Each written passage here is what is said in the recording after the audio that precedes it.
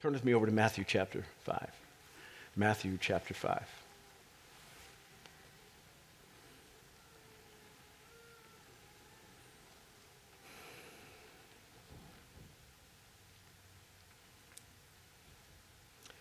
We're going to look at verses 14 through 16.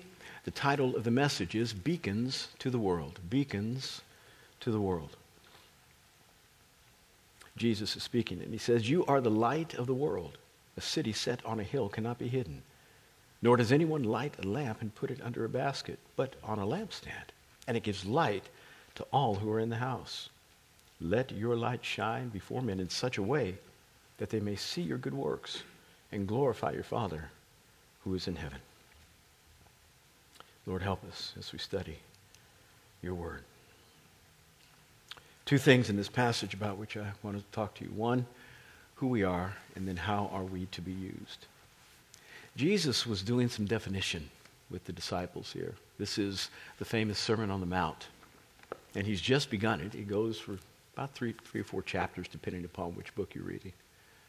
And he's resetting the paradigm about how they ought to think, how they ought to view themselves, and what ministry looks like, service to the community looks like. And the disciples really aren't getting it. They're looking at Jesus as being the Messiah, but their version of the Messiah is very different than the one that Jesus has in his own mind. Their version of the Messiah is a king who is supposed to come and take up a throne on the planet, unseat the people who happen to be ruling over the Jews in an ungodly way, and set up this kingdom in the manner of Solomon, in kind of that type, that is supposed to have no end to its increase, and its expansion is supposed to cover the entire earth. No end to its time period in terms of reign. They're looking for him to do that. And so they've left all that they know to be true in order to be a part of his administration. They're looking to be cabinet members. Somebody over Secretary of the Defense, somebody Secretary of State, somebody's over housing and urban development. That's what they are looking for. And he starts off kind of reshaping their brains by saying, "Blessed are the poor in spirit, for theirs is the kingdom of heaven." Now, these men have never heard the word blessed and the word poor in the same sentence. They've only heard blessed are those who have abundance, rich. Wait, blessed are poor. I don't know anybody who's poor about anything that's blessed. They always want to be in a different state than poor. And they feel like they aren't blessed when they are in the poor state. What are you saying, Jesus? Blessed are those who are peacemakers, for theirs, they should be called sons of God. Wait. We're here to make war. We want to go against Rome. We'd like to kick out Herod too. If you could train us with the sword, that would be very helpful. But I don't know about this peacemaking. That's not what we're here for. That's not what you're here for. Their minds are being shifted. Blessed are the meek, for they shall inherit the earth. Meek? No, blessed are the strong, bro.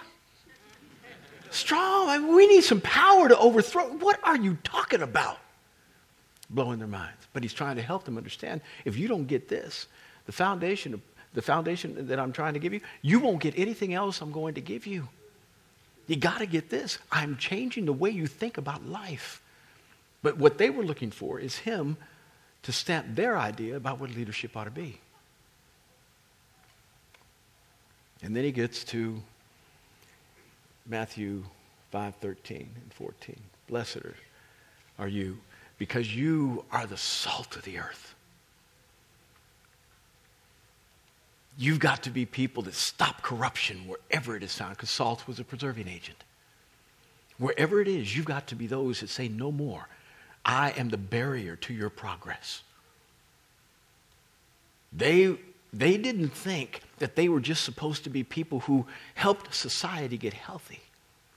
They thought they were supposed to overthrow the bad part and insert the good part if by force of will. They thought that was a good idea. If it required that kind of effort to make that kind of change, good. But not the passive sense that salt brings to the environment in order to preserve something that might be corrupt otherwise. It's not near as forceful. It's more osmotic. Salt is that what you put on a meat so that it doesn't spoil anymore. And you've got to make sure that the salt is all over the meat so none of it spoils. And we are called to be that kind of preserving agent to every corrupt environment that we find. It makes it uncomfortable for your friendships. It makes it uncomfortable for your workplace. Because you now have to be the stop sign for things that should not happen. It doesn't mean you are caustic. It doesn't mean that you have to now be mean about it. It does mean that you have to be vocal about it. If you are salt. If you're not salt, I'll say it this way. If your salt has lost its saltiness, its inability to savor anymore the meat that would otherwise become corrupted, then you're not good for anything except to be thrown out into the street and trampled underfoot by men, he says. Well, when salt has lost its ability to savor that for which it is applied, it still has some benefit. What do we use in order to make sure that our sidewalks are clear now? Can't put it on your food, but you can throw it on the sidewalk. And when you do that, it sure does help other people not slip. When salt has lost its saltiness, you're still good for something. Samson wasn't very salty. We don't have one prayer Samson prayed. I'll take that back. Kind of a complaint, not so much a prayer. He says to God after he vanquished 1,000 men with the jawbone of a donkey, Lord, are you going to leave me here to die? I'm thirsty. Give me something. Not much of a prayer. And God shows him a well and he drinks. At the end of his life, he says, Lord, one more time give me strength that I might avenge the Philistines for what they did to my eyes. I guess you could call that a prayer. He prayed to commit suicide and kill a lot of people in the process, I guess, but we wouldn't call those things like worshipful prayers. Conversation, but not the kind of conversation that's exemplary. We don't have him sacrificing to God. We don't see him obeying God once. Not once. And his death was tragic. I don't want to go out like that. He lost his saltiness. He had an opportunity to obey, but he chose another path. Yet, he helps me not slip. I say, I don't want to do that right there. I'm not doing that. I see what happens to people who do that. I'm not doing that. My feet don't go out from under me because of him. You're going to be a witness one way or the other. Either you're going to do right and everybody say, woo, follow him. Or you're going to do wrong and say, woo, don't follow them. I don't want to lose my saltiness. I don't want to be used for anything else other than that for which God has called me. And then you get to the light of the world. Like, wow, you are the light of the world. Do you know darkness has no foundation of that biblically says it was created? It just was there. Now, I don't know what that means. I'm just letting you know what the Bible has to say. In the beginning, God created the heavens and the earth. And darkness was over the surface of the deep. It was just there. And then he said what? Light be. And light was. So when God says you are the light of the world, he's trying to communicate in the same manner he did in Genesis chapter 1, that we are those who are to take what is natural in the world and change it. The darkness just happens to be here. And it's been amplified by the enemy's function and even more amplified by people's disobedience. And so it takes a little bit more intensity in the light of the folks who actually have it to dispel it. But dispel it, we can and we should. We are called to be the light of the world. There is no other light in the world than you, than Christians. There doesn't exist other light. We are it. And if light does not shine in the places where you are, that you experience darkness, then it's not going to be shined. It's not going to illuminate. People are not going to know him. They're only going to know the atmosphere that has been theirs for the longest, to which they have become comfortable. And we are the people that are supposed to show them a different way. We are the light of the world. It's not just something we do. It's something we are. You shouldn't have to figure out, okay, is now a time for me to shine? When isn't it time for you to shine? If you are, it's not just what you do, it's who you are.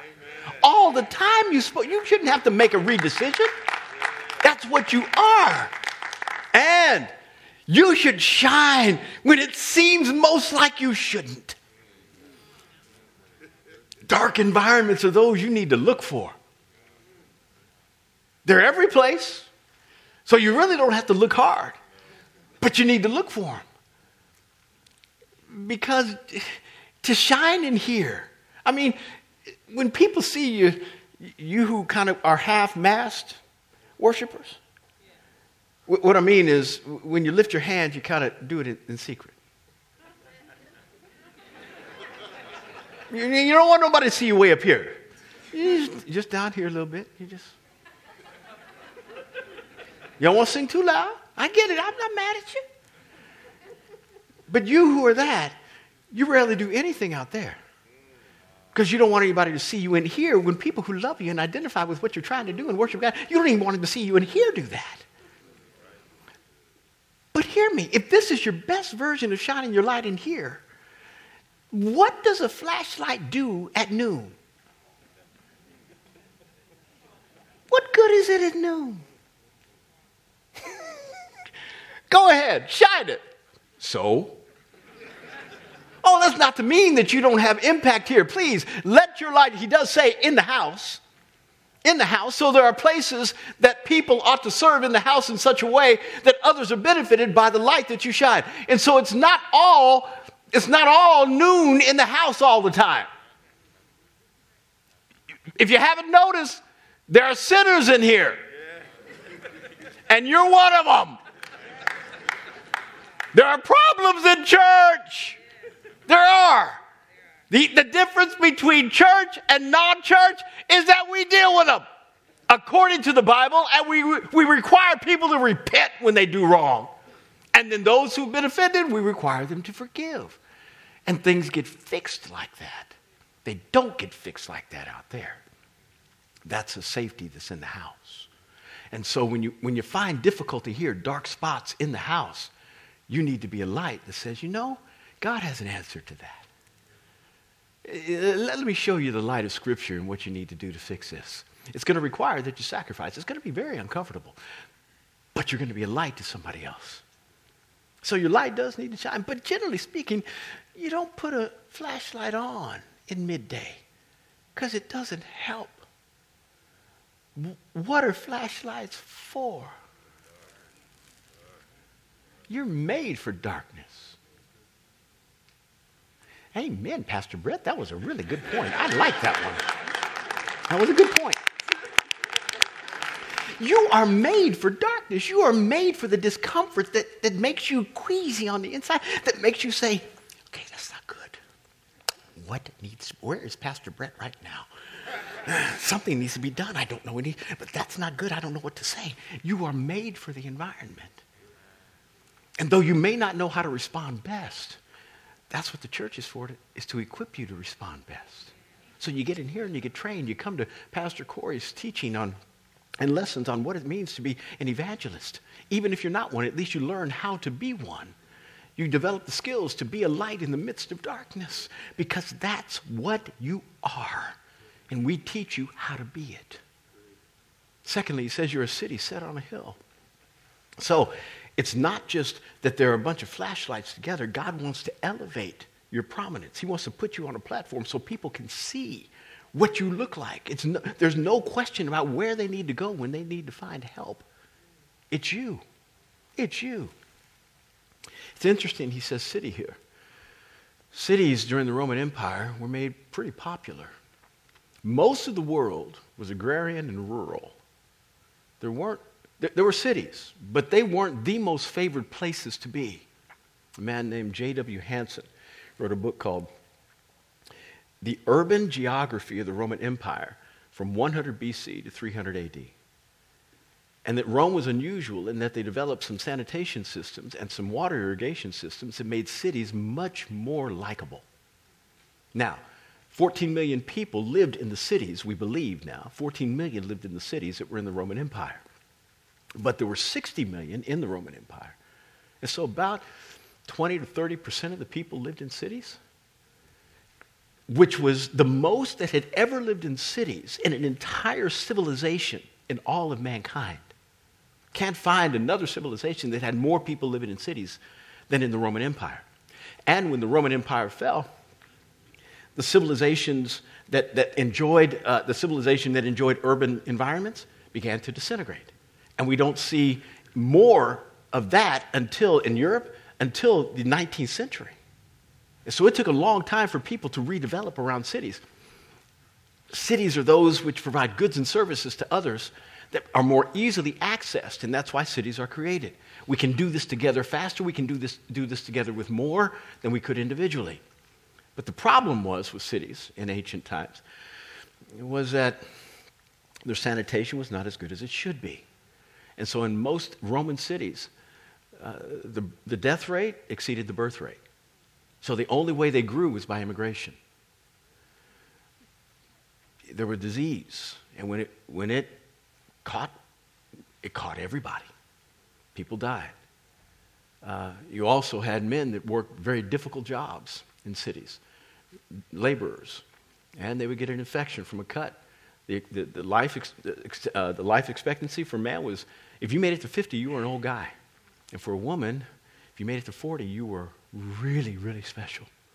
Why? Because many women died in childbirth.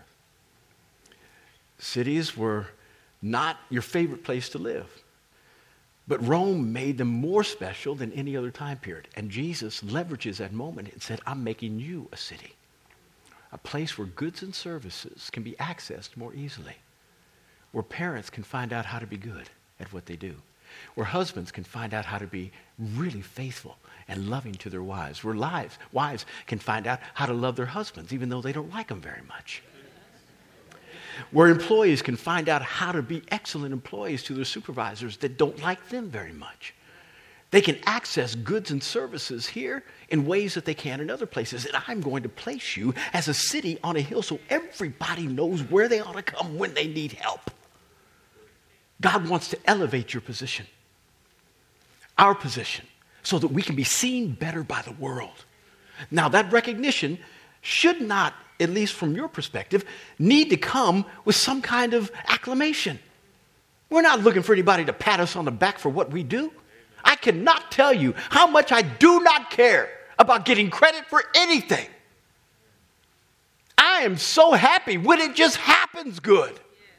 I don't need anybody to pat me on the back. And there are so many things that I might initiate that other people finish and they forgot about me. I said, I don't care. As long as people were blessed and God was glorified, I'm good. And if we all have that attitude, the elevation of our status, the place where we are, will never be one that is competing with acclamation and approval. All we want is for people to be seen by God, to be helped by God, and to be called by God. We want them to be supported we want them to come into all the reality that we know. And if we ever get any kind of credit for it, we deflect it all to the Father. If we get none, we don't care. That's the way we live. So our elevation does not have to come with any kind of approval. He just wants people to see what his kingdom looks like on earth. A city set on a hill. And then he says, how? Well, when you're lit, you do not place the thing that is given illumination under a basket. Why would you do that? Considering the fact that you lit it in order to give illumination to that which was dark, why in the world would you not put it under something? That doesn't make any sense. But instead, you put it on a lampstand. You give it prominence. You make a pedestal just for it. And let me tell you, if you are a really good shiner, if you will let your light be that which illumines other people's darkness on a regular basis, God will provide for you a platform. He'll give you more prominence because so many people are living in darkness and there are so few people who are shedding light. Christians are scared to do it. Well, I might lose my friendship. I don't know how. What if I say it wrong? So at least say it. Say so. Listen, God is very patient. He's very patient. He's patient to wait for you to grow up. But he doesn't want you to do nothing until you do. He wants you to grow up with the catalyst of failure sometimes so that you learn what not to do next time. I've made so many more mistakes than I've had successes. So many more. I lament over that which I've done wrong regularly. I say, God, how could you use, what was I thinking? That was so dumb. I don't know how I was thinking that was right. That was stupid. But here I sit. And it's amazing how he mercifully just cleans those slate. And somehow he makes you appear as if you're all right. When I know how wrong I am. It's stunning. But you got to live long enough for him to be able to fix you so that you do a lot right that you used to do all wrong. And more people can benefit. I remember I went home after I got saved, March of 1981. I got saved like 4 days before spring break. And I went home and I began to preach to my mama. Can I tell you how well that didn't go? Because I was on fire.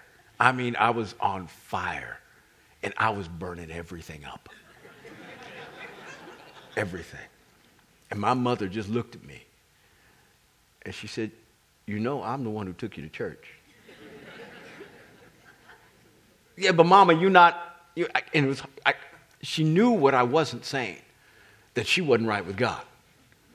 And if I said that, I would have had to look for my glasses across the room. So I knew what not to say. I wasn't stupid, but I wasn't saying the right thing. And she was not happy with me. I came back to school after spring break, talked to my pastor. I said, it just didn't work. I mean, my whole family hates me now. I said, what? I thought I was supposed to, I said, well, what did you do? I told them they all needed to repent.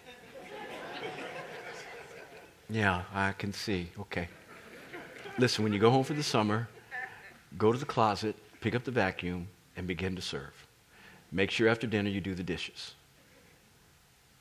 I said, for what? How is that preaching the gospel? What? I don't get it. He said, serve your mama. I said, oh, okay. Went home. First time in my life, I did the dishes without her asking. She said, what are you doing? So I'm just trying to help you, Mama. What church you going to?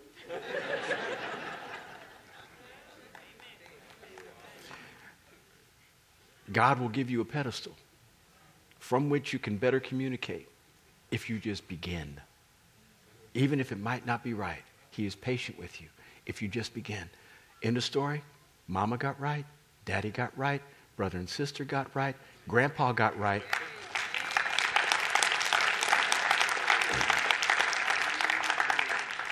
Sister-in-law, brother-in-law got right. Nieces, nephews got right. Let your light shine. He'll give you a platform where people will respect. And this is what he's talking about. Let your light shine in such a way. There's a way you can do it that's wrong. You did it. Yeah. But the goal is to do it in such a way that men are benefited and God is glorified. Some people don't shine their light in such a way that men are benefited, and men get mad, and God says, good try. There's not much glory he gets from it. We have to learn thee in such a way. When we do that, all of a sudden, things happen catalytically. I mean, it's like the accelerator gets pushed, and you progress, and everybody else with you. You are the light of the world. If you do not shine Jesus to other people, if you don't reveal him and what he has done in your life, and this is why you need to read your Bible, so you can realize the things that people need to turn to other than you after they leave your presence. You can give them passages of Scripture and say, read this, read this, read this, read this. You need to read your Bible every day. Secondly, you need to read it so that you can be filled with the information that comes from the New Testament and the Old about what it means to be called to do this, other than just Pastor Brett telling you. The sense that other people that were just like you, trying to figure out what to do and how to do it and why to do it, found their place in God, and they may not have even been full-time ministers. In fact, most of the Old Testament, in the Pentateuch, the first 5 books, they aren't ministers. Abraham, not a minister. Noah, not a minister. Jacob, not a minister. These are just guys, just human beings. And God brought his promise through people that weren't even ordained. They were you, not me. Not to mean that God can't use somebody like me, obviously. But my point is, he can use you. Be a light. Be what you are called to be. And then let God use you in such a way that people are benefited and God is glorified. As I end, I was talking to some people in between services about what God has done, and they're young ministers. And they're coming up, and they're having to sacrifice a lot. Their parents had different dreams for them. They sent them to college, they got their degree, and now they're going into campus ministry, they're going into pastoral ministry, they're doing all kind of stuff that their parents didn't think about. And their parents are thinking, I paid for this, and I get this? Are you kidding me? What are you doing with the education I gave you? And God called them. He was a lot like Elisha. Elijah was told by God, go find Elisha, who is the son of Shaphat, and put your anointing on him to do ministry. And Elisha happened to be plowing with the 12th pair of oxen in his daddy's field, son of Shaphat. Shaphat was his daddy. There's no question that this young man was called to inherit something from his father. He was working in his daddy's business. Elijah comes up, puts his mantle on him, and keeps running. Elisha says, oh, that's that dude. That's that dude that said it wasn't going to rain like 3 years. Ooh. And he came and put his stuff up. Oh, I know it. Uh-oh. Elisha says, can you give me a minute with Daddy? Because this is going to be hard to hear. Elijah says, what have I done to you? If you're called, you'll come. And you won't stay after the conversation with Daddy. But if God has done something, you'll come with me. Did I say that right? Sorry. If I called you, then you'll stay. If God has, you'll come with me. What have I done? This is God's doing. He goes back and has whatever conversation with Daddy. We don't have it recorded. All we know is Elisha turns down whatever he had with Daddy as an inheritance and winds up, as Elijah is beginning to leave and go, saying, I'm not leaving you until you give me what I want. He says, what do you want from me? I want a double portion. Now, a double portion was son language to Daddy. He's saying, I left my daddy. He had a double portion for me. Elisha was probably firstborn, which meant you got double the inheritance that the other kids got. Not because you were favored more, but because you had the responsibility to care for the father and the mother in their aged years, and you got your inheritance. So you're supposed to use part of that money to make sure you carried on father's business, not just yours. Anybody hearing what I'm saying? Elisha said, I gave up all that to follow you, and I am not leaving you until I get what's coming to me. I'm your firstborn. Even though you don't have one, you adopted me as your ministerial peer. I'm yours. Give it to me. And he got it. As I was speaking with these ministers, young people coming up, I said, I know it's hard to sacrifice. I know what you got to give up. But be patient and stay on the path. Because Jesus said, no one who said bye to mom and dad, brother, sister, farm, home, anything, will fail to receive 100 times more in this life and eternal life to come. If you let your light shine right,